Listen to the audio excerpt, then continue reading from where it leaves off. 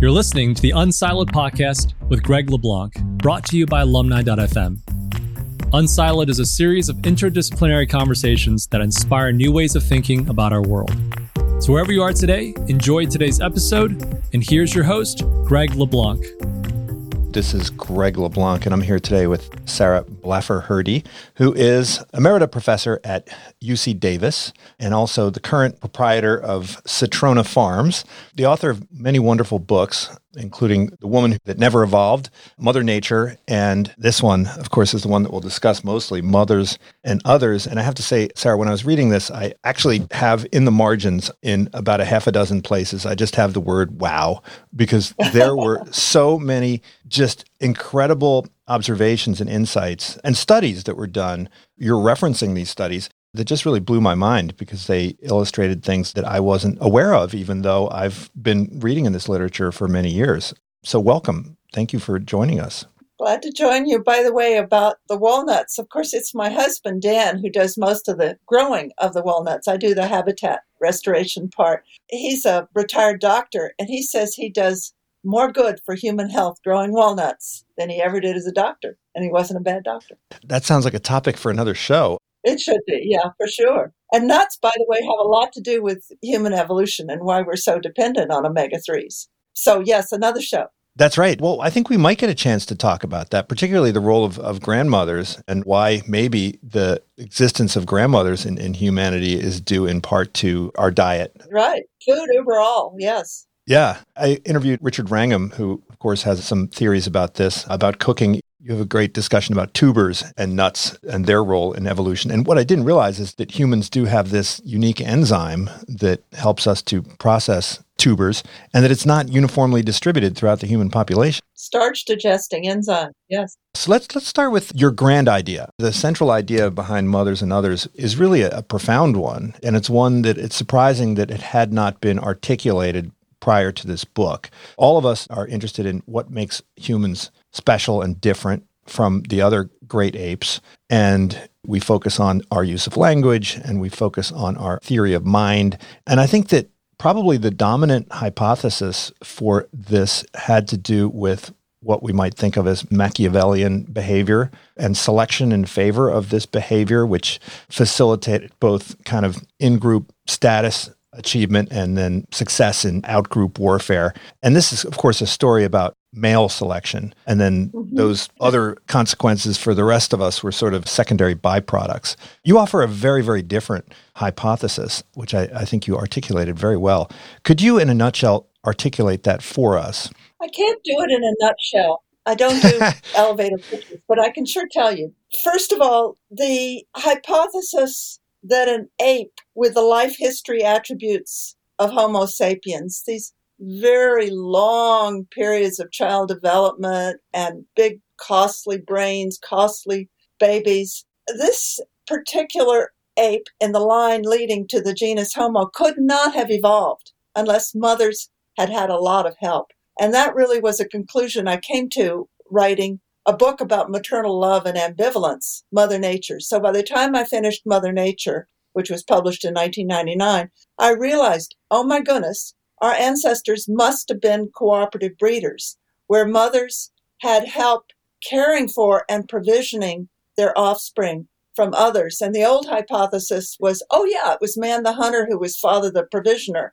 But it turns out when you actually look at the evidence for people still living by hunting and gathering in Africa today, and you go back to the paleontological evidence, a man on his own could not possibly have brought in enough calories. And the data we have, the ethnographic data from Richard Lee for the Kung and for James O'Connell, Kristen Hawkes, Burton Jones, Frank Marlowe, that crew, Brian Wood, working with the Hadza, is that only about 40% of the calories that come in annually are from meat and honey brought in by men. 60% of the calories come from plant foods gathered by women, but a disproportionate number of those calories is coming from older women who aren't actually mothers at the moment. They're grandmothers and great aunts and other kin. So that it's pretty clear that alloparents, that is group members other than parents, in addition to parents, are helping to care for and raise offspring.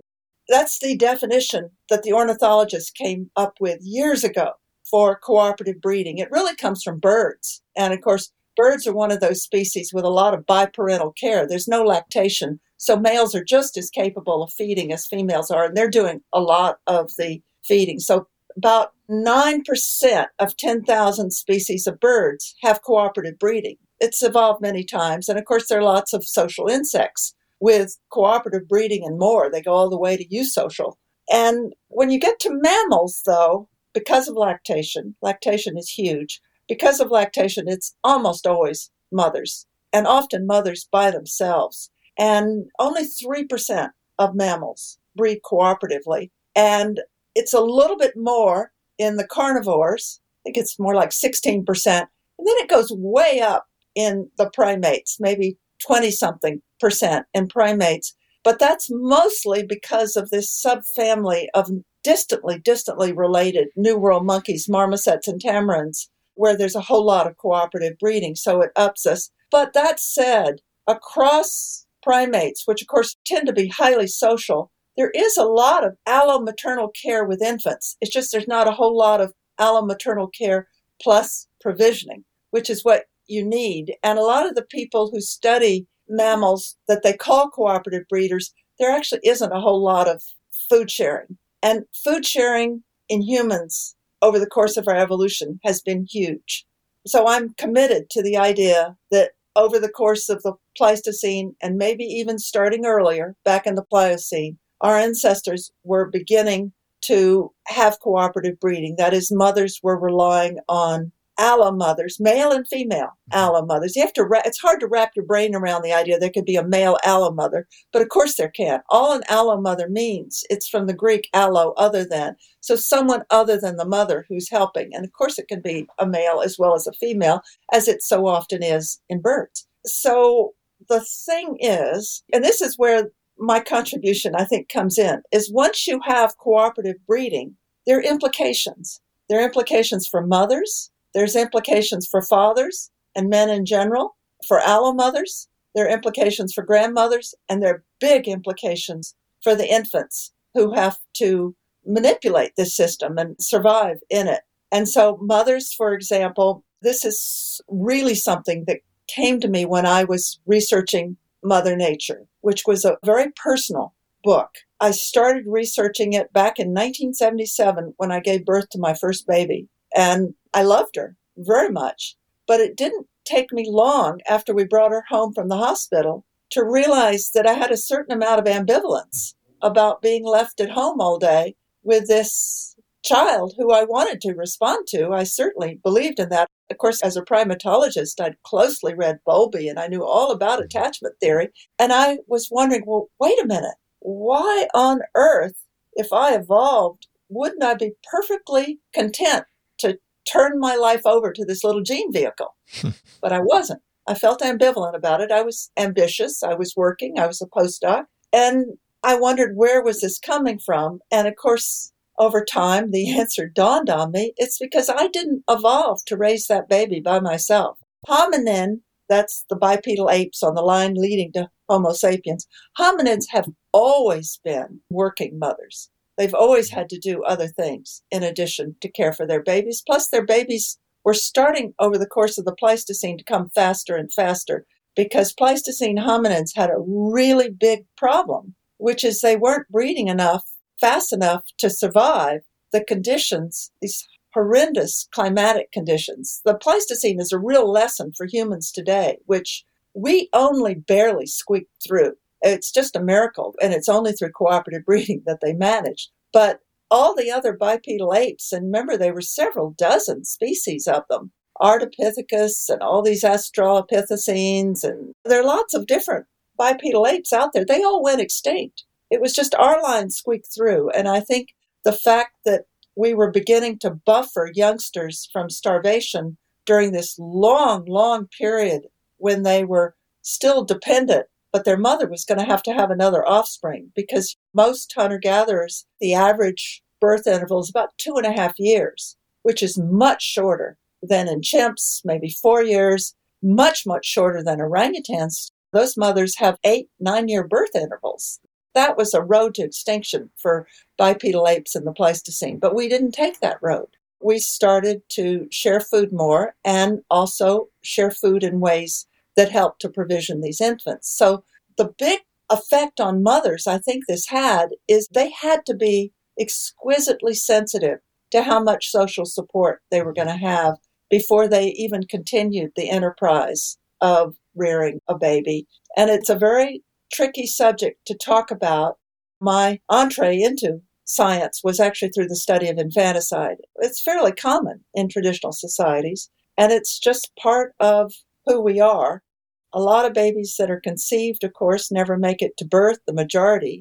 Mother Nature is probably the biggest abortionist in the world. So if God created us, we see where that leads us. Well, what's interesting is I think for people studying evolutionary biology who are interested in humans, most of their attention is to our nearest neighbors. They'll focus on chimps. Yeah, I call that the troglodytean bias. Yeah. And so even though they're probably closest to us in terms of theory of mind, but it's these more remote primate ancestors, the calamachids. Calamachids, yeah. Our parental style is closer to them. They don't pay attention to what you're looking at. Chimps have a rudimentary theory of mind, all right, and they're very good at using it in competition to outcompete someone else for food or for deceiving a rival. So, for example, wonderful anecdotes in the literature about a subordinate male who's trying to entice a female, and the dominant male walks by and he covers his erection with his hands. Okay, I mean, that's deception. Or they give a food call when they want everyone to scatter and there's no food where they're calling them to be. They're perfectly capable of that. And I think one of the most telling studies for me, it was just very foundational for my thinking, was the study years ago that Mike Tomasello's group at the Max Planck Institute for Evolutionary Anthropology at Leipzig did. Esther Herman was the first author of this article in Science, and they had come up with a battery of tests to look at the cognitive and social capacities that you didn't need to be able to use language to take the test. So they had this special battery of tests, and they had a remarkably large sample. They had 105 chimpanzees, about 101 2.5-year-old humans, and they had about 30 or so orangutans. And what they found is that in terms of cognitive capacities, that is, assessing many versus few, or assessing causality, what happens when you push something with a stick, it falls over. Chimpanzees and 2.5-year-old humans are pretty much on the same wavelength, remarkably similar. But the differences showed up when they looked at socio-cognitive capacities, like learning to follow, to imitate a demonstrator. Other apes can imitate, but they're just not as good at it as 2.5-year-old children are. And they have a rudimentary theory of mind. They are aware that someone else knows something different from what they know. They have that figured out, but they're just not as interested in what someone else is thinking and feeling. Those are where the differences really start to show up. These guys are experimental psychologists, and so they really want these clean experiments where they can measure and compare and control their studies. The psychiatrists are less interested in that. And in a way, they were more useful to me. And they talk a lot about intersubjectivity. And that's being really interested in what someone else thinks and feels and what they think about you. And that gets to be just critical in humans. And that's where this cooperative breeding hypothesis and its effects on youngsters really gets interesting. Because let's say that you are a newborn ape born to a mother who her commitment to you is a little more contingent than that of, say, a chimpanzee or a gorilla mother. It is true that sometimes an inexperienced or very young chimpanzee mother who doesn't quite know what to do is not a very good mother. But once a female chimpanzee is experienced, she is a totally dedicated, single-minded mother, the kind of thing Jane Goodall just lionized in her early work about old Flo. She's going to hold that baby skin to skin in close contact, not let go of it for a moment for the first 6 months. 24/7, she's in contact with that baby. And frankly, if I were a chimpanzee mother, I wouldn't let my baby go either, because either other females in the group to whom she's not related or other males they wouldn't mind eating her baby. It's a nice source of lipids. And infanticide is, of course, a major source of mortality across the great apes, but also in many, many species of primates, 51 species to be exact now. It was controversial back when I first talked about sexually selected infanticide in primates. I don't think it's so controversial anymore, except in some little pockets of the social sciences. A silo, Greg, I don't pay attention to anymore. But these babies have to look good. They have to appeal to their mother. I think there are a number of reasons why infant humans are so much fatter at birth than an infant chimpanzee or gorilla. And it's a strange thing because right before that baby's going through the birth canal, it's a narrow birth canal in humans, tight squeeze, they're putting on weight. They're putting on fat in their shoulders and places you wouldn't expect them to. What's that fat about? I think partly it's thermoregulation. That's been suggested. It's also fat to fuel the lipids you need to fuel that brain development. But I think it's also over time, as hominins associated looking good at birth with being full term and a good bet for survival, I think it was an advertisement to their mother. I'm a keeper. And a very not full term baby would not necessarily be kept. And with good reason, because it was a poor prognosis for survival. There may even have been an association with long-term bad effects. I don't know. But it was a hard life. And this is such a touchy subject. It's a difficult subject to talk about. But I'm afraid it's probably true. Maternal ambivalence was real. And so babies had to look good at birth. If their mother's commitments seemed to be kind of lagging, they needed to rev it up. But then, about the time that a mother is starting to deliver solid foods, maybe beginning around 6 months, pre-masticated food, kiss-fed food, say saliva that is just made a little more attractive by very sweet baobab powder or honey. Mothers were giving this, but so were others. And so around the age of 6 months, babies are really needing to appeal to other group members. And this is, of course, when babbling starts. And, of course, the old idea was that babbling was like training wheels on a bicycle to get language going. But that's problematic. You have to be very teleological to think that way. You have to say, wait a minute, even before language, spoken language and sophisticated language is useful, we're getting training wheels for it. Mother Nature couldn't have known bicycles were going to be good. So no, I think that it was beneficial right there in the here and now to make sure that a baby was going to have the reward of allomaternal attention, including maybe a treat to eat. So babbling gets going, but babies have to do something else. We know about Kinchin schema, which is why we find babies so just magnetically attractive, why that film by Thomas Balmain was a blockbuster. It's a wonderful film. It delights you, but see it twice and then look at the audience behind you. All these people going gaga over somebody else's baby they've never even seen before. Lots of animals have this Kinchin schema. Conrad Lorenz noticed it years ago and wrote about it and came up with the term Kinchin schema. It's this magnetism of babies. So we're attracted to babies, but babies also have to amp it up because even though they're not in direct competition with other babies, they are in competition to attract that care. And they need to monitor those around them. They need to monitor their attentions. They need to incorporate their preferences. They need to find out what someone else is going to like.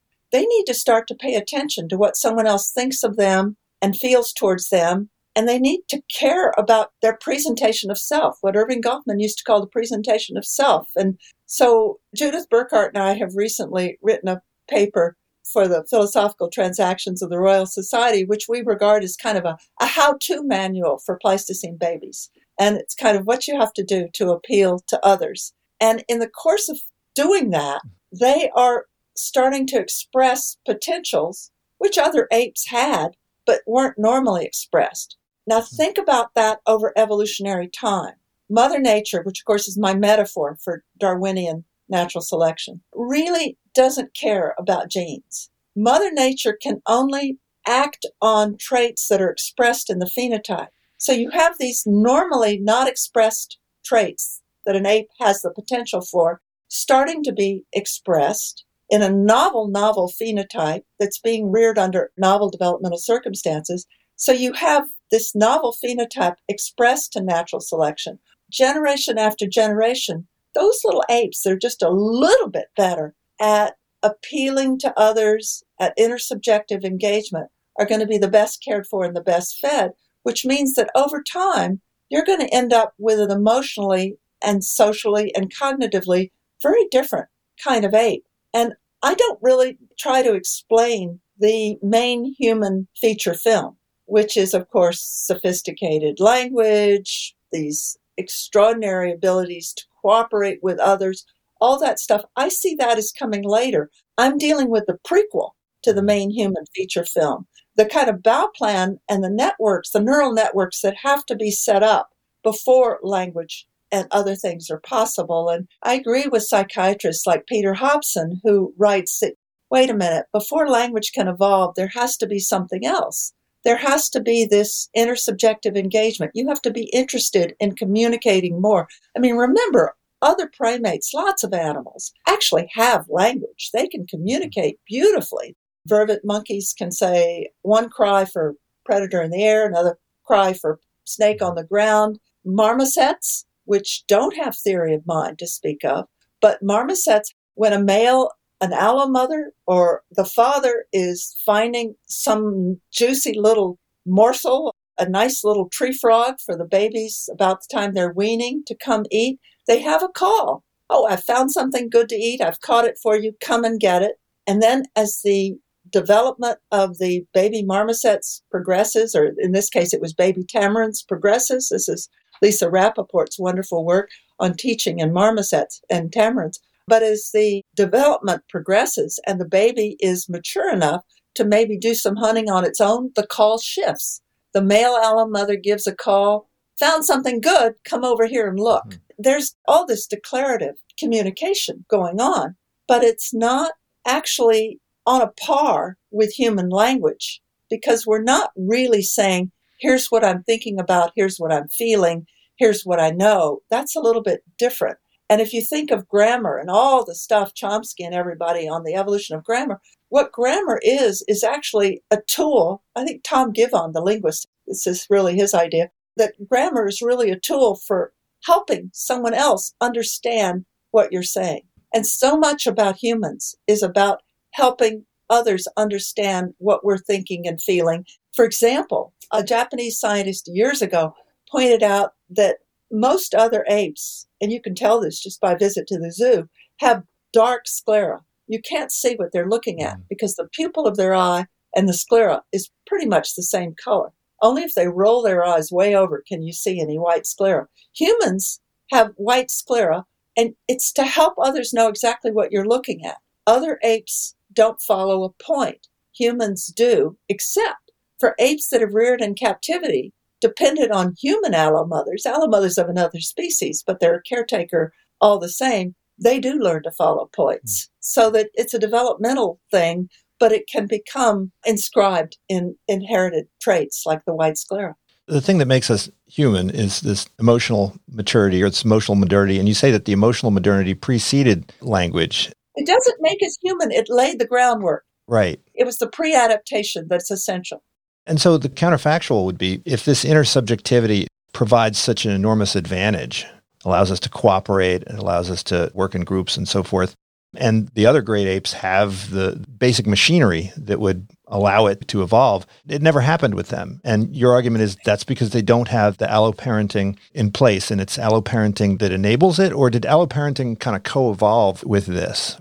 Alloparenting co-evolved with so much. It evolved with food sharing. But I want to go back to the point you just made, because it's such a good one, which is, wait a minute, all the other apes had the raw material for this. Why didn't they evolve intersubjectivity as well? I mean, language would be enormously useful for chimpanzees. And the main theory there, you mentioned Machiavellian intelligence, but the other main theory there is that these cooperative capacities evolved in humans because we were fighting with our neighbors and we wanted to wipe them out. And it helped us to, and they talk about, if nature is red in tooth and claw, that's because humans were. And war is because that's basic to human nature. And we've always done it because, after all, Pantroglodytes, the common chimpanzee, is always trying to kill its neighbors. And I think it's true. You could almost call them genocidal, which I think Richard does call them.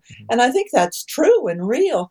But then you have another question, which is, okay, if warfare is what leads you to be so cooperative and to develop language and all these traits, how come chimps didn't spend the last 6 million years developing it as well? Well, the reason is because they didn't have shared care. And that is a whole nother ballgame, because then you're asking, why don't chimpanzees have shared care? Ask me and I'll tell you. Yeah, that's the question. There's got to be something that's exogenous, something environmental. Well, I think a lot of it has to do with female autonomy in chimpanzees. And a lot of the people who pursue this warfare hypothesis have a starting assumption, a very fixed starting assumption, that our ancestors were what's called male patrilocal. Mm-hmm. That is, sons remain in the same group with their brothers and fathers so that they can be their allies in fighting with other groups, because the assumption, probably right, is that males have greater resource holding potential than females do, being a bit stronger, a bit more aggressive. Not only do we see it in a number of the other great apes, but we see it in post-Pleistocene society, right? I'm not arguing with the importance of warfare. I'm just saying, was it what helped shape us in the Pleistocene before the Neocene, before you get to the Neolithic Revolution, or even before the Neolithic Revolution, when populations start to build up and sons have to stay home to help their father defend fixed resources because you're making your own food, you're either herding, and herders really have to watch out about wrestlers and stuff. So those guys really did need to defend their resources. Plus the populations were building up. But remember, our Pleistocene ancestors in Africa were widely dispersed. And like the Hadza today or the Kung in the past, when they encounter someone who is a problem for them, they just move. And they were constantly moving anyway because of their unpredictable resource bases. Their water holes would dry up or game would move or something. But let's go back to your other question, which I love, which is, well, why didn't chimps become cooperative breeders? I think I mentioned that if I was a chimpanzee mother, I wouldn't let anybody touch my baby either. I think you said that we're both hypersensitive, but they're hyper-possessive and we're not. They're very hyper-possessive and they need to be. Let me just go back to that starting hypothesis of all the warmongers, which is that our ancestors were obligately patrilocal. And we were that way because our great ape ancestors all have patrilocal or male philopatric breeding systems. In fact, those breeding systems are a bit more flexible than that. So, for example, a female chimpanzee whose mother is very dominant, like Flo's daughter, Jane Goodall's famous old Flo, her daughter Fifi, a very dominant mother with a rich territory, she actually will stay put and she will breed in her mother's home territory. She doesn't migrate out like she's supposed to, according to the dogma. So about half of Flo's children, about half of Fifi's daughters stay back in their home range and half left. But most chimpanzees do. The females do leave their natal groups to breed and the males stay, which is very different from most Cercopithecine monkeys, where the females stay in their natal group. So all the monkeys with a lot of shared care, not necessarily shared provisioning, they're not full-fledged cooperative breeders, but the monkeys with shared care, almost in order for that to evolve, they have to be there with their close relatives. So, for example, the monkeys I used to study, langur monkeys, live in these matrilineally organized groups where mothers remain in the same home range as their mothers and grandmothers for all their lives, and they're about as closely related to the other females in their group as first or second cousins. They trust these other group members and they share their baby, and they're absolutely confident, if it's a female relative in their own group, of getting their baby back safely. Meanwhile, the mother gets freedom to forage and she is relieved of a metabolic load and she can breed a little faster as a result. So it's a win-win. The young females are gaining very valuable experience learning to mother, because most people think that mothering in other animals is instinctive. But in primates, there's a lot about maternal care that has to be learned. So, okay, the chimpanzee mother isn't going to be willing to share her baby, and it can't get started that way. And they weren't under the same pressures that bipedal apes living in different habitats in Pleistocene Africa were to come up with more exaggerated divisions of labor and food sharing. Other apes do have a division of labor. So, for example, chimpanzees, females spend more time termiting and cracking nuts, and males spend more time hunting. Males are the main hunters, not the only hunters, but the main hunters in chimpanzees. So you had a rudimentary division of labor, but it wasn't anything like what develops among African hunter-gatherers. So food sharing gets started. Food sharing is huge. And this takes us to Kristen Hawkes' arguments about the role of grandmothers. In the monkeys I used to study, grandmothers are tremendously important as they get older, because, other primates have menopause too. They have a decline in fertility with age. And it's just that the only things they can do are defend babies against infanticidal male, which is a sporadic occurrence, or help in intertroop conflicts as they defend their larders, their feeding territories. In hunter-gatherers, certainly the African hunter-gatherers, there's something grandmothers could do on a daily basis that was incredibly important, which was bring back food to keep everybody kind of energy solvent. And I think the revelation to Kristen came, it's published in her 1989 paper about hardworking Hadza grandmothers. And of course, they're not necessarily grandmothers because some of them are great aunts.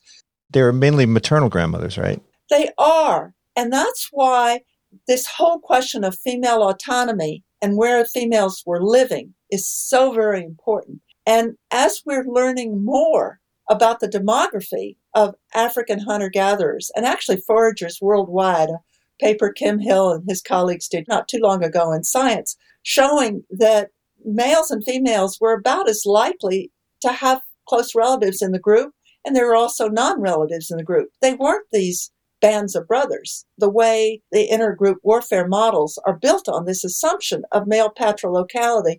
Other apes are a little more flexible than they were assuming. African hunter-gatherers were way more flexible. And I like the term Frank Marlowe came up with a few years ago, which was that our hunter-gatherer ancestors in Africa were multi-local. And so that a little bipedal ape growing up, if they were anything like their later hunter-gatherers, would have lived with many different kinds of companions growing up. So the classic, the most typical tradition that you hear about for the Hadza or the Kung would be that a young man looking for a wife might come to live with a group where there's a young girl growing up who's about to be fertile, and he might live with them for a while, hunting on behalf of her parents for a couple of years, and then they are, you can call it married, and he might stay there till one or two children are born. So she has her matrilineal kin on hand to help her. And it's that first birth where you really need help. This is an inexperienced young female.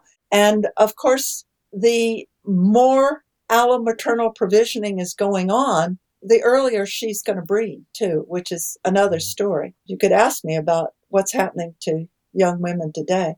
I definitely want to ask about that. I mean, what I find interesting is that when you talk about alloparenting, to the extent that the father is involved, there's alloparenting, right? No, that's allomaternal care by a male who is the father. It's not alloparental because that's someone who isn't the genetic parent. Right. I have to throw these words around, but you do have to pay attention to whether it's allomaternal or alloparental. And the reason I prefer allomaternal is because as often as not, we don't actually know who the father was.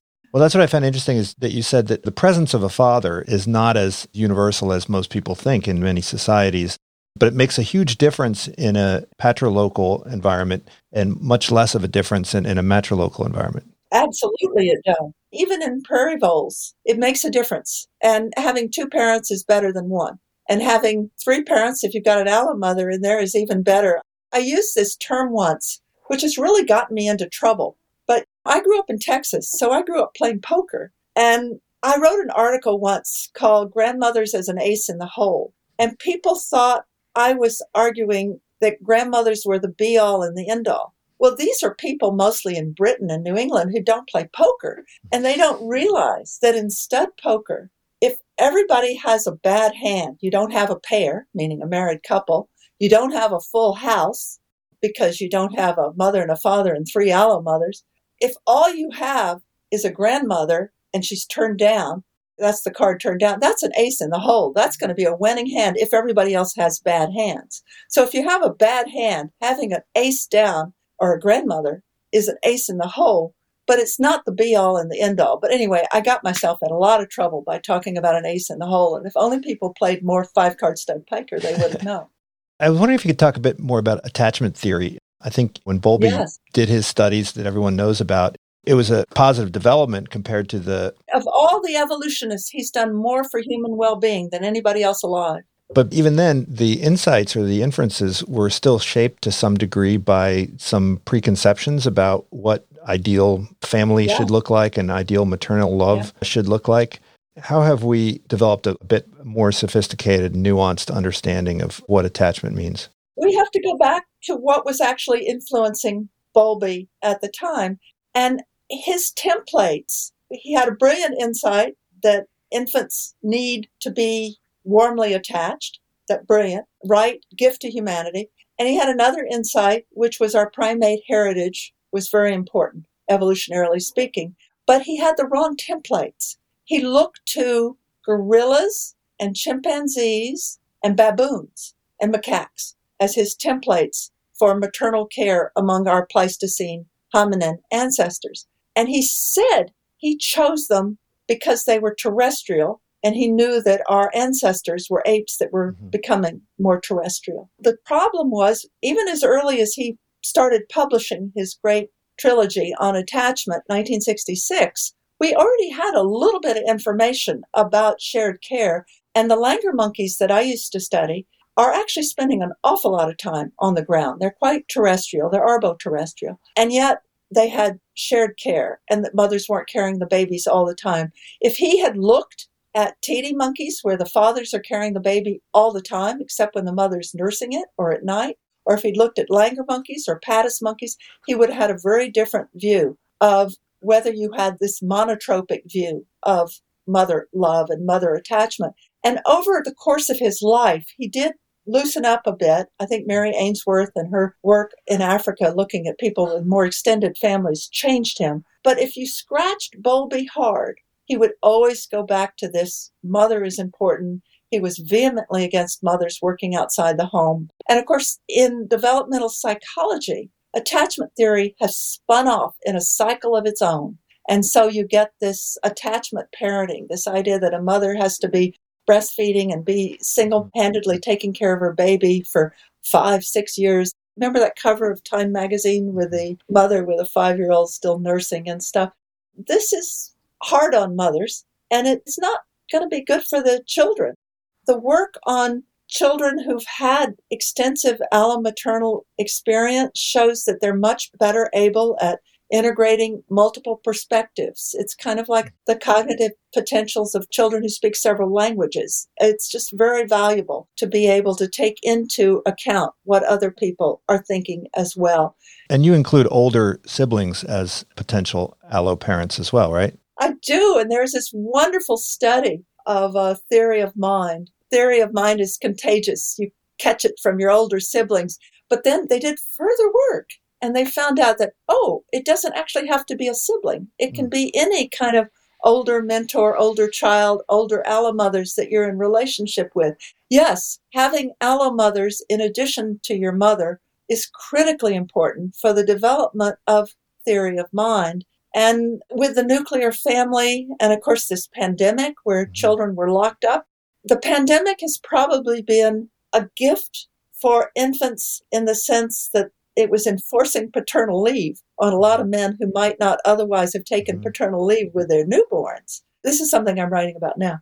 But I'm not sure that it was doing those infants a long-term favor if it meant they were only going to be exposed to their fathers and not their grandparents or others their age. And even though I think an extended family is often in many ways going to be advantageous over most daycare in the United States, good daycare is really a gift to mothers and children growing up and to fathers. But for so long, our debate has been over, well, are we going to have mother care or daycare? When in fact, the debate should have been, how do we make daycare better? And I'm very pleased with this new focus in the Biden administration on better daycare and at least earlier preschool. The evidence on preschool and its effects on longer-term socialization and education is pretty clear-cut.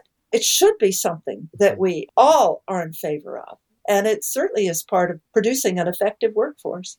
Well, it does seem like the nuclear family is sort of an aberration in our development. I'm afraid for the nuclear family has a lot to answer for. And particularly as they get smaller and smaller and we have only Yes, children. Exactly. And I've been reading that mothers now spend more time with their children than they ever have. I'm afraid so. Even during the hunter-gatherer days, they're probably spending more time with their children. Do you remember that terrible line from the Duchess of Windsor, a woman can never be too rich or too thin? That's not my mantra. My mantra is a mother can never have too many Allomothers. You just can't have too many. It seems that the organization of our society, our economy, sort of makes it very difficult for people to have Allomothers. My goddaughter, her mother was widowed when she was only 4 years old, and she lived in a small community, and so she was able to park her daughter she had a couple dozen friends, one of whom was me, and she wound up parking her all over the place, and it was just such a wonderful thing, and yet I realized how incredibly rare it was that people had the ability to do that because they didn't live in communities where that was possible. Well, the same daughter-in-law that took your statistics course at Berkeley and said you were a really good teacher but a little quirky, that same daughter-in-law actually developed an app called Allo, in which people could locate trustworthy Allomothers to kind of solve that problem electronically. But to go back to the whole nuclear family issue, I agree with everything you said, but there's an additional problem, which is architecture and the way our housing is designed. And everybody wants to be in these independent houses. And I noticed years ago when I was at UC Davis that the graduate students who were living in student housing but had young children were actually better off than the ones who were in their independent apartments. And when you look in France, for example, if I were a graduate student now writing my PhD thesis and I didn't have a lot of help, I'd go to France and those écoles maternelles where you can put your child in daycare, they're excellent daycares, most of them. The women who run them have a whole lot of training. Oh, they have such wonderful food, and they have a lot of cultural augmentation, and they have a good facility. They kind of fence them in these safe areas and then let the kids have a lot of freedom. It's a wonderful system. And it's interesting that France hasn't had the same dearth of births that other places in Europe, Japan, and of course in this country we're starting to have. I was just interviewing someone who was describing how in the city of Glasgow, they destroyed the tenement housing that was popular and created these more inhuman housing projects. What a nightmare. The life expectancy in Glasgow is in the mid-50s, and the social capital is, they used to just leave the kids lying around and playing. You describe how children, when they come out of the womb, they share food, they're altruistic in ways that... Well, not quite when they come out of the womb. Shortly thereafter. Human babies are extraordinarily altricial, which means helpless, except for there's some funny things about them. Their eyes are open, which the definition of altricial is you're born with no fur and your eyes closed. So they're kind of a mosaic. They're very helpless, and they're much more helpless in a locomotor sense for longer than chimpanzees are. Very soon, little chimps could literally run circles around a human baby. It's taking them a long time to learn to crawl or walk. But in terms of their social sensibilities, they're amazingly precocial. And they're looking around. Little chimps are looking around right after birth, too, and making eye contact and imitating. But after a while, they lose interest. Little humans, by 9 months of age, are much more interested. I mean, Greg, they'll hand out something to you, and they'll sort of say, what do you think of this? So they don't use words, but they want to know your reaction to things. And they are. By 18 months, Alison Gopnik, there at Berkeley with you, showed years ago that by 18 months, sometimes a bit sooner, a human infant will offer food to someone else, even if it's a food they hate, like broccoli, because they prefer crackers, if they've had reason to learn that the other person likes broccoli better. Well, that's amazing. And a chimp would never do that. We raise our children to fear strangers and to view the world often as a threatening place. And I think you talked about how a feeling of security and a feeling of attachment to others is something that helps them to be psychologically healthier later in life. Do you fear that perhaps we're overdoing it in terms of raising our children to be a little too suspicious of others and strangers in the outside world? Of course I do, except that I guess it would depend on your neighborhood. But yes, I mean, you raised the point about being afraid of your environment.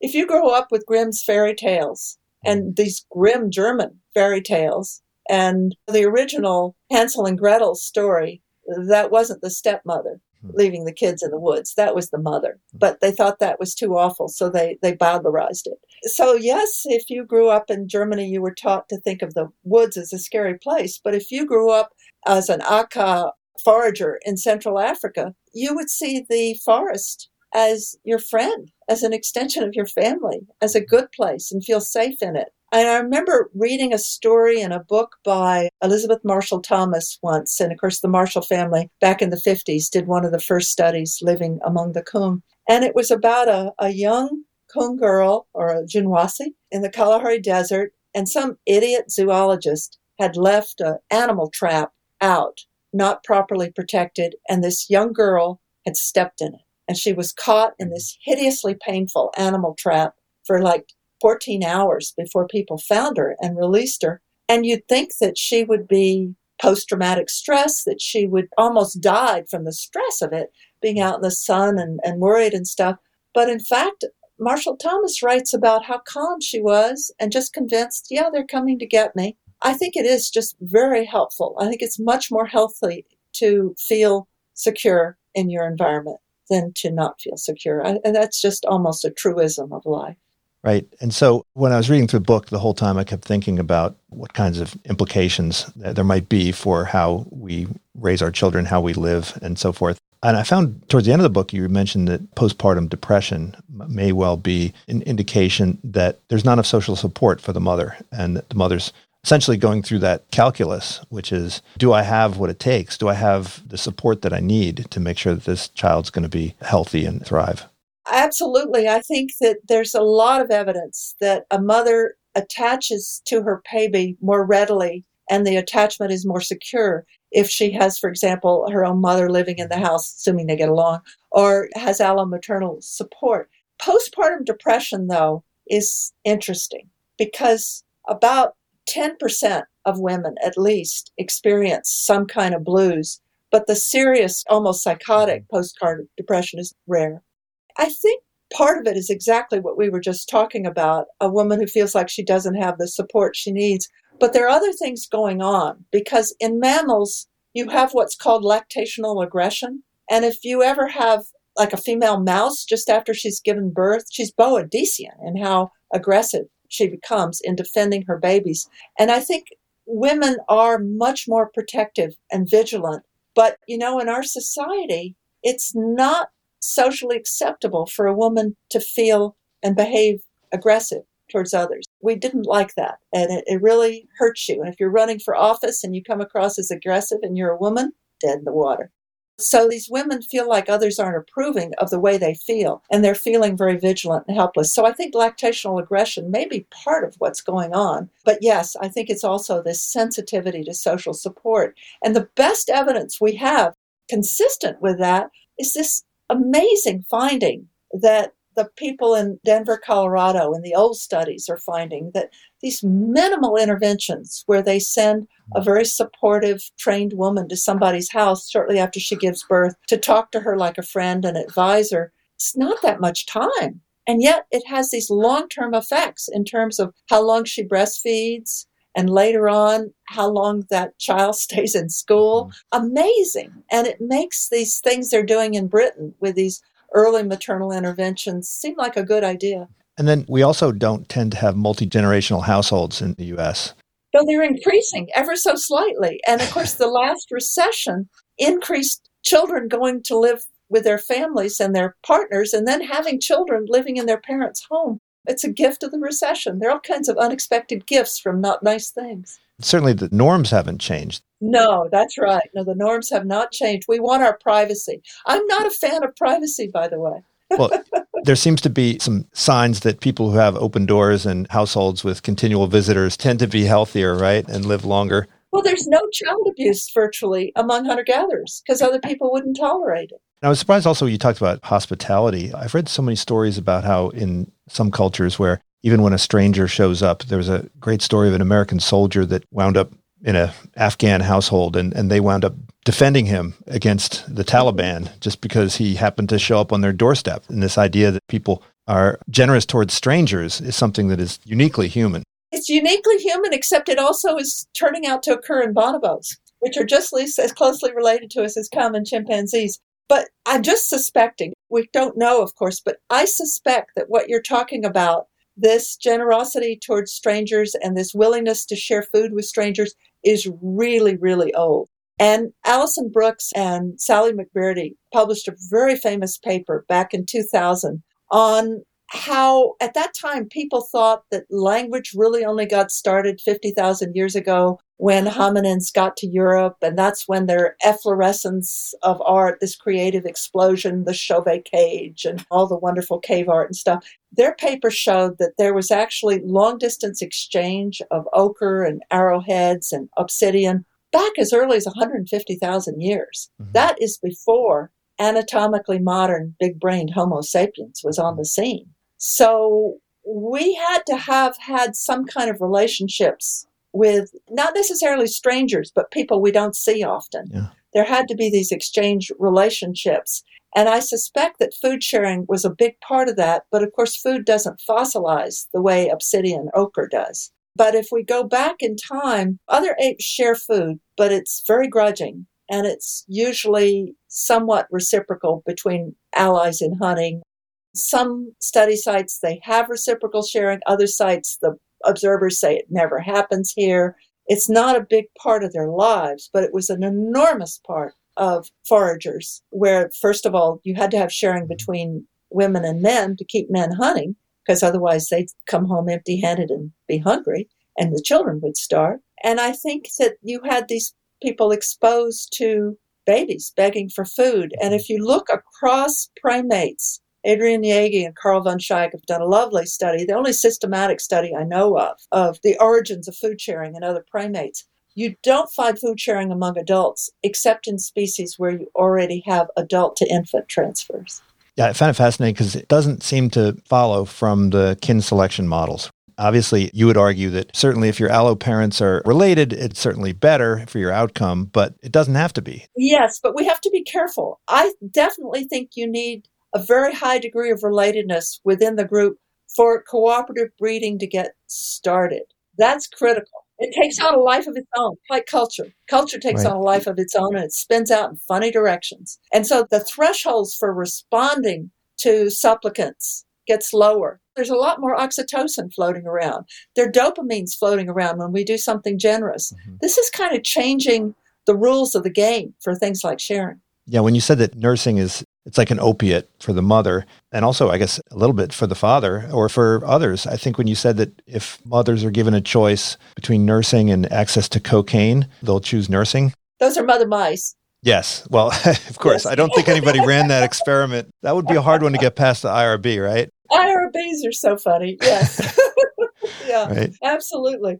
About the oxytocin going up in mothers who are nursing, and maybe in fathers too. Do you know when my first grandchild was expected, and I kept threatening my children, I kept saying, you've got to have a grandchild now before my sell-by date, because grandmothers are a big asset up to about age 70. After 70, they're less and less of an asset. And I'm going on 75. So anyway, I warned them, and they finally did it. And the summer before, we have a summer reunion at the farm, not during the pandemic, but other years. I enlisted Lee Gettler to do the testosterone samples and my wonderful friend Sue Carter to do the oxytocin samples. And I had my buddies all lined up.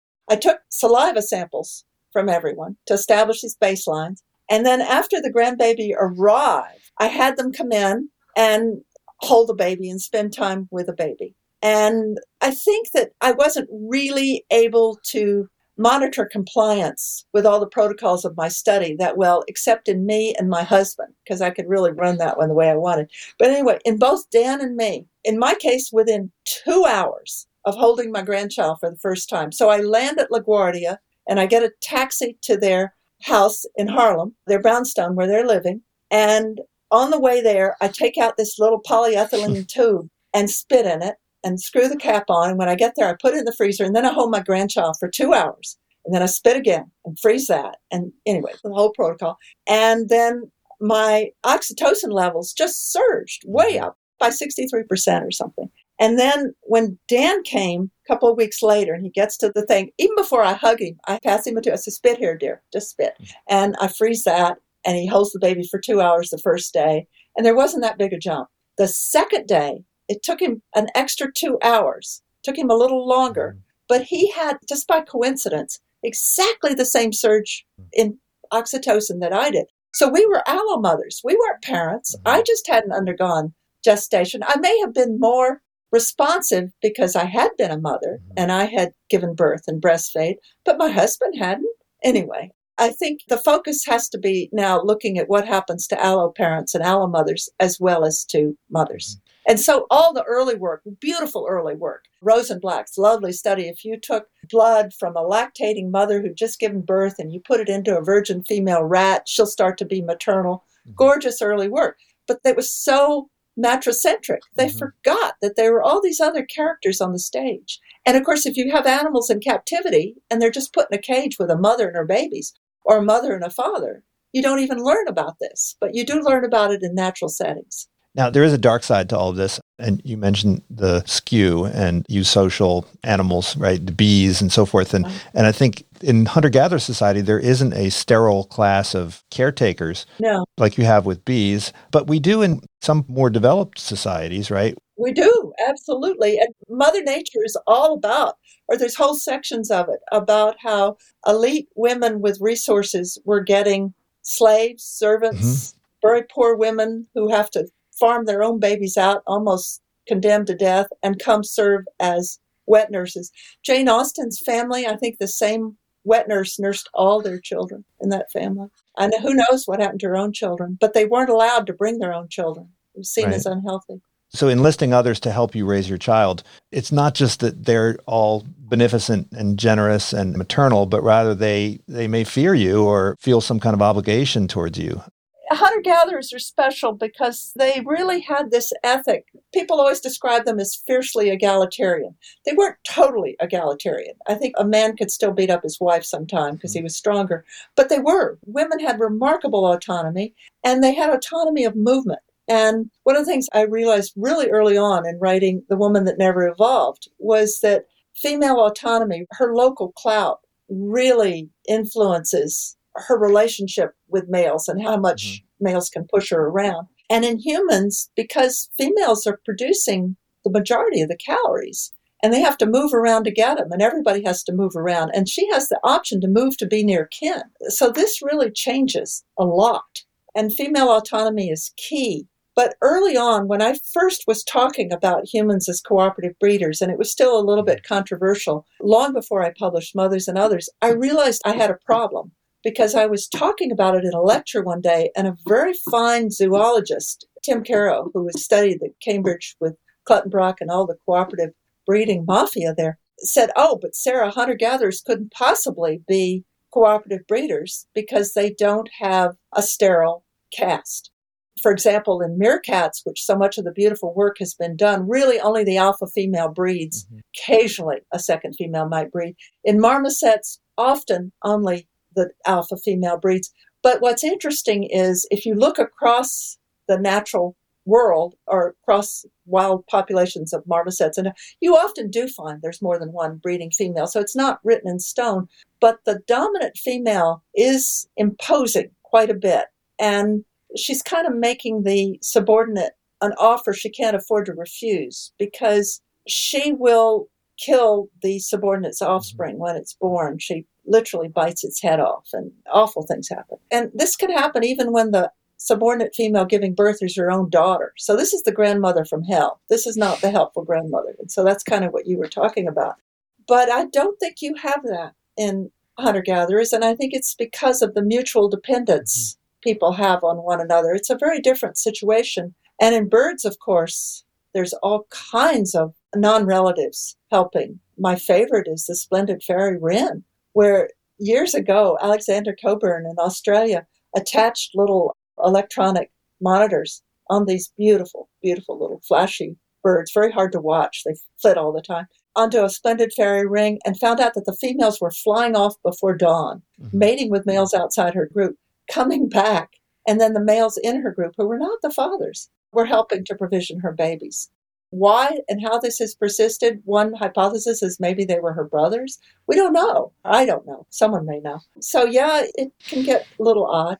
One other observation that I found interesting was you talk about how girls from a very young age are much more attentive to the intentions and the feelings of others towards them, other girls towards them, and that this is them essentially working on their social networks from a very early age to build out the support system that they'll need to collectively raise their children. The babies are working on their theory of mind in order to secure attention from their allo parents, especially the girls, will start to work on their theory of mind in order to build out their system of allo parents for the next generation.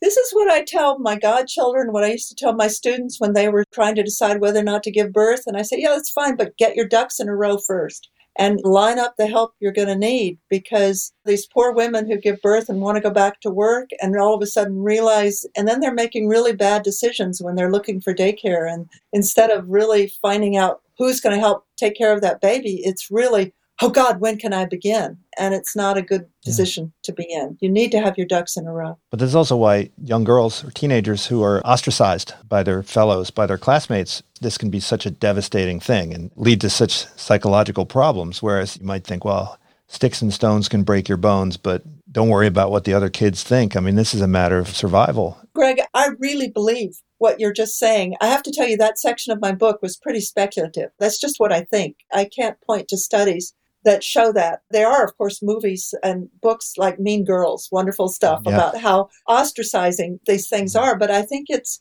girls competing for networks, for relationships. And the work coming out of the best studied primates in the world, which are the Amboseli baboon at Gene Altman's site, where Susan Alberts and Joan Selk and others are working now, show that even leaving aside dominance, and this is a very hierarchical society, even leaving aside dominant, the females with the most friends, best networked females, have the highest infant survival rates. What? Go figure. I think this is very important. This helps me to understand TikTok and Instagram much better. Oh, don't make me feel bad. I'm such a dinosaur. I don't use Instagram, TikTok. I won't touch Facebook. I think Facebook is probably harmful to human well-being, turning us all into narcissists. But you mentioned young girls. I think from a perspective, a Pleistocene perspective, what we're doing to young girls is really, really wrong on lots of fronts. But in particular, back in the Pleistocene, any girl who had enough fat on board to ovulate at a young age, by definition, had a whole lot of allomaternal support, because these people were helping to provision her, because she couldn't possibly get that many calories on her own. So after her baby was born, she was likely to have allomaternal support.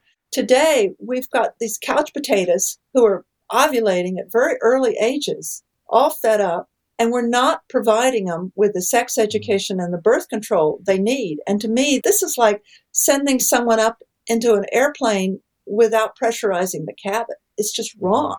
And I'm disgusted that some of the institutions I'm most involved with, they put women's career opportunities top of the radar, and they really want women to have equal pay and so forth, but they're not paying enough attention to what's going on, for example, in my home state of Texas, with really interfering with reproductive choice, Planned Parenthood.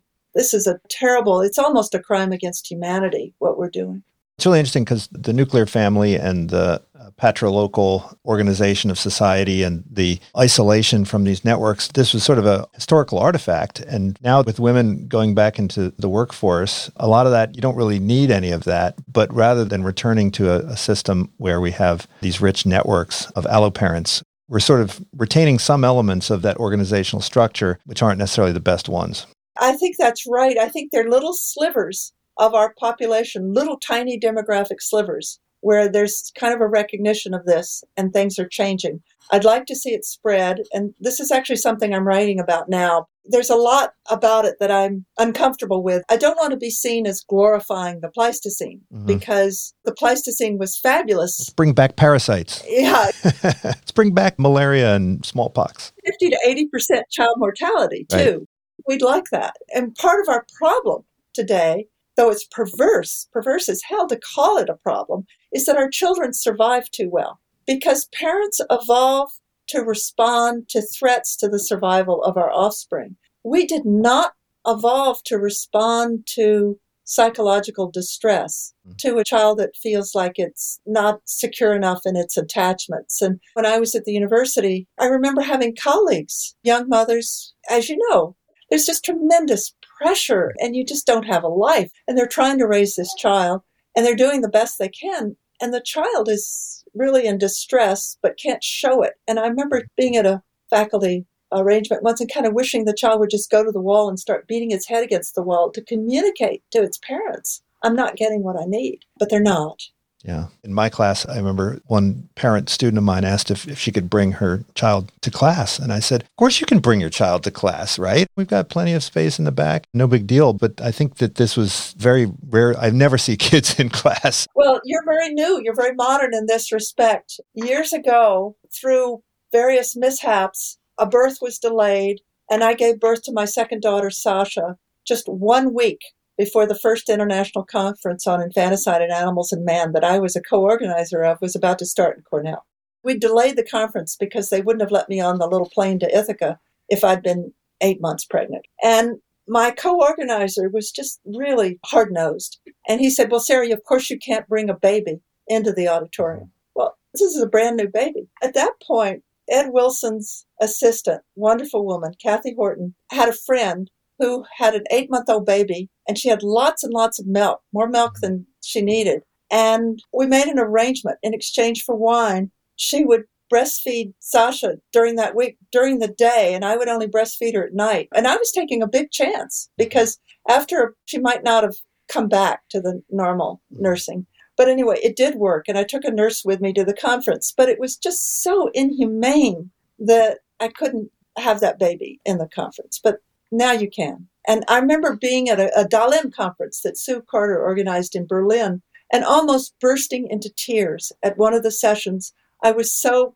emotional because it was the first time I'd ever been at a conference where they actually had a session on daycare for women who were working women. And I thought, yes, please. But it's changing, and it's all changing faster than I would have thought possible. In my lifetime, it's not that everything's perfect. Everything was really changing. And then Donald Trump was elected and we kind of went backwards. But it really is the arch of time. It seems to be getting better. I recently listened on Audible to Walter Isaacson's wonderful biography of Jennifer Doudna, of course, who's a heroine for our time. And just the change between her experience, what happened to poor Marie Curie, and then, of course, Rosalind Franklin, whose data was just stolen by Watson and Crick and given her no credit for it. And then I had recently listened to Rita Colwell's very bitter biography about her life. She was the first woman director of NSF.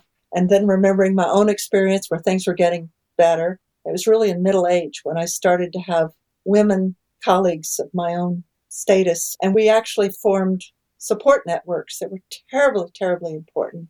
And that's new, but Jennifer Doudna's generation is a whole new generation. It really is changing. But of course, as women went into medicine, the salaries for family practitioners went down. And there was this famous article about that time. Gravy train leaves just as women arrive at station. So that's always a problem. Part of your story is the unique capabilities of women. And there are certain professions like teaching and running daycare centers and roles that were very much care-oriented that have been dominated by women.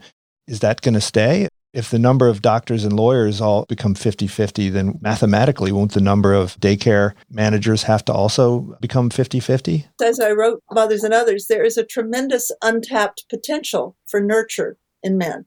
Eliciting it takes a particular context, and how long the transformations last is not yet known. I only know of one study that kind of addresses that question. Anyway, it's something I'm writing about now, but the reason I write, Greg, is to find out what I think, because I really don't know. And this kind of takes us back to where you started from with your whole issue of silos. And it's a big problem. It's especially a big problem if you're a young researcher looking for funding and you want to do cross-disciplinary research. And there are a couple of NGOs and things now that are starting up to fund cross-disciplinary work across silos, but it's very competitive because it's not that common. But in my case, because I'm really just an independent scholar off on my own, it's kind of the limits on how many silos I can integrate are really my own. They have to do with getting older, memory lapses, not being able to read, and the fact that neuroscientists don't write in English. It's just all acronyms, and it takes me a whole day to read one paper, and then I forget it the next day. I mean, these are my problems, But if you're doing research, the silo problem is huge. Well, I have to say that this is a fantastically written book, and there's so many turns of phrases. Like, I think you said the art of babble preceded the gift of the gab, or there's some other ones for the grandmother from hell. You've got some really fantastic phrases in here. So you're doing a great job of stitching all this together. What about the next book? When is the next book coming out, and what's it called? Pantheon had the right of first refusal on it. Peter Ginsburg at Curtis Brown sent the editor there my prospectus, and he looked at it and he said, too many amphibians, and turned it down. So I don't have a publisher. I don't know when it's coming out. Okay, well, I look forward to it. Actually, that goes to your point about silos. Too many amphibians. Yeah. Amphibians are huge if you're interested in paternal care. Yeah, I think we can learn a lot from all the animals. And in this book, you don't just limit yourself to primates. You've got some great stories about birds feeding fish. There's just so much wonderful, the variety of parental approaches is just mind-boggling. Do you know what's happening outside right now? We have a mother nanny goat who lost her young. She forgot them somewhere. And she is nursing her grandchildren. You have an example in there of a lion nursing some antelopes, which, besides being very biblical, it was pretty amazing. The great evolutionary theorist, William Hamilton, used to cite Darwin, who said, if you ever find an animal behaving altruistically to an animal it's not related to, my whole theory kind of goes up in smoke. No, Hamilton said that. But then he sent me a wonderful picture of a donkey nursing a lion. It happens. It does happen. But I think it has to do with, I think you can kind of misdirected paternal care, that the threshold for responding in a nurturing way falls so low that you start to respond to different stimuli. And that's why we all have pets. Well, you know, when you look into your dog's eyes, your oxytocin goes up, but so does your dog's. Yes. And so I look forward to tasting some of your walnuts. Well, you got to send me the address and you'll get them, yeah. We harvest them in November. The best time to get walnuts is right before Christmas and New Year's. And then we continue to sell them. And then around June or July, Dan won't let me sell them because he says they're too old. But in fact, they do great as long as you keep them frozen. Cedrona Farms, check them out. Thanks again, Sarah. Hope to talk to you again soon. Yeah, it was fun to talk to you. Hope our paths cross. Bye. Thank you for tuning in to the Unsiloed podcast. If you enjoyed today's episode, please give us a 5-star rating and review. To listen to other episodes, please visit our website at www.unsiloedpodcast.com.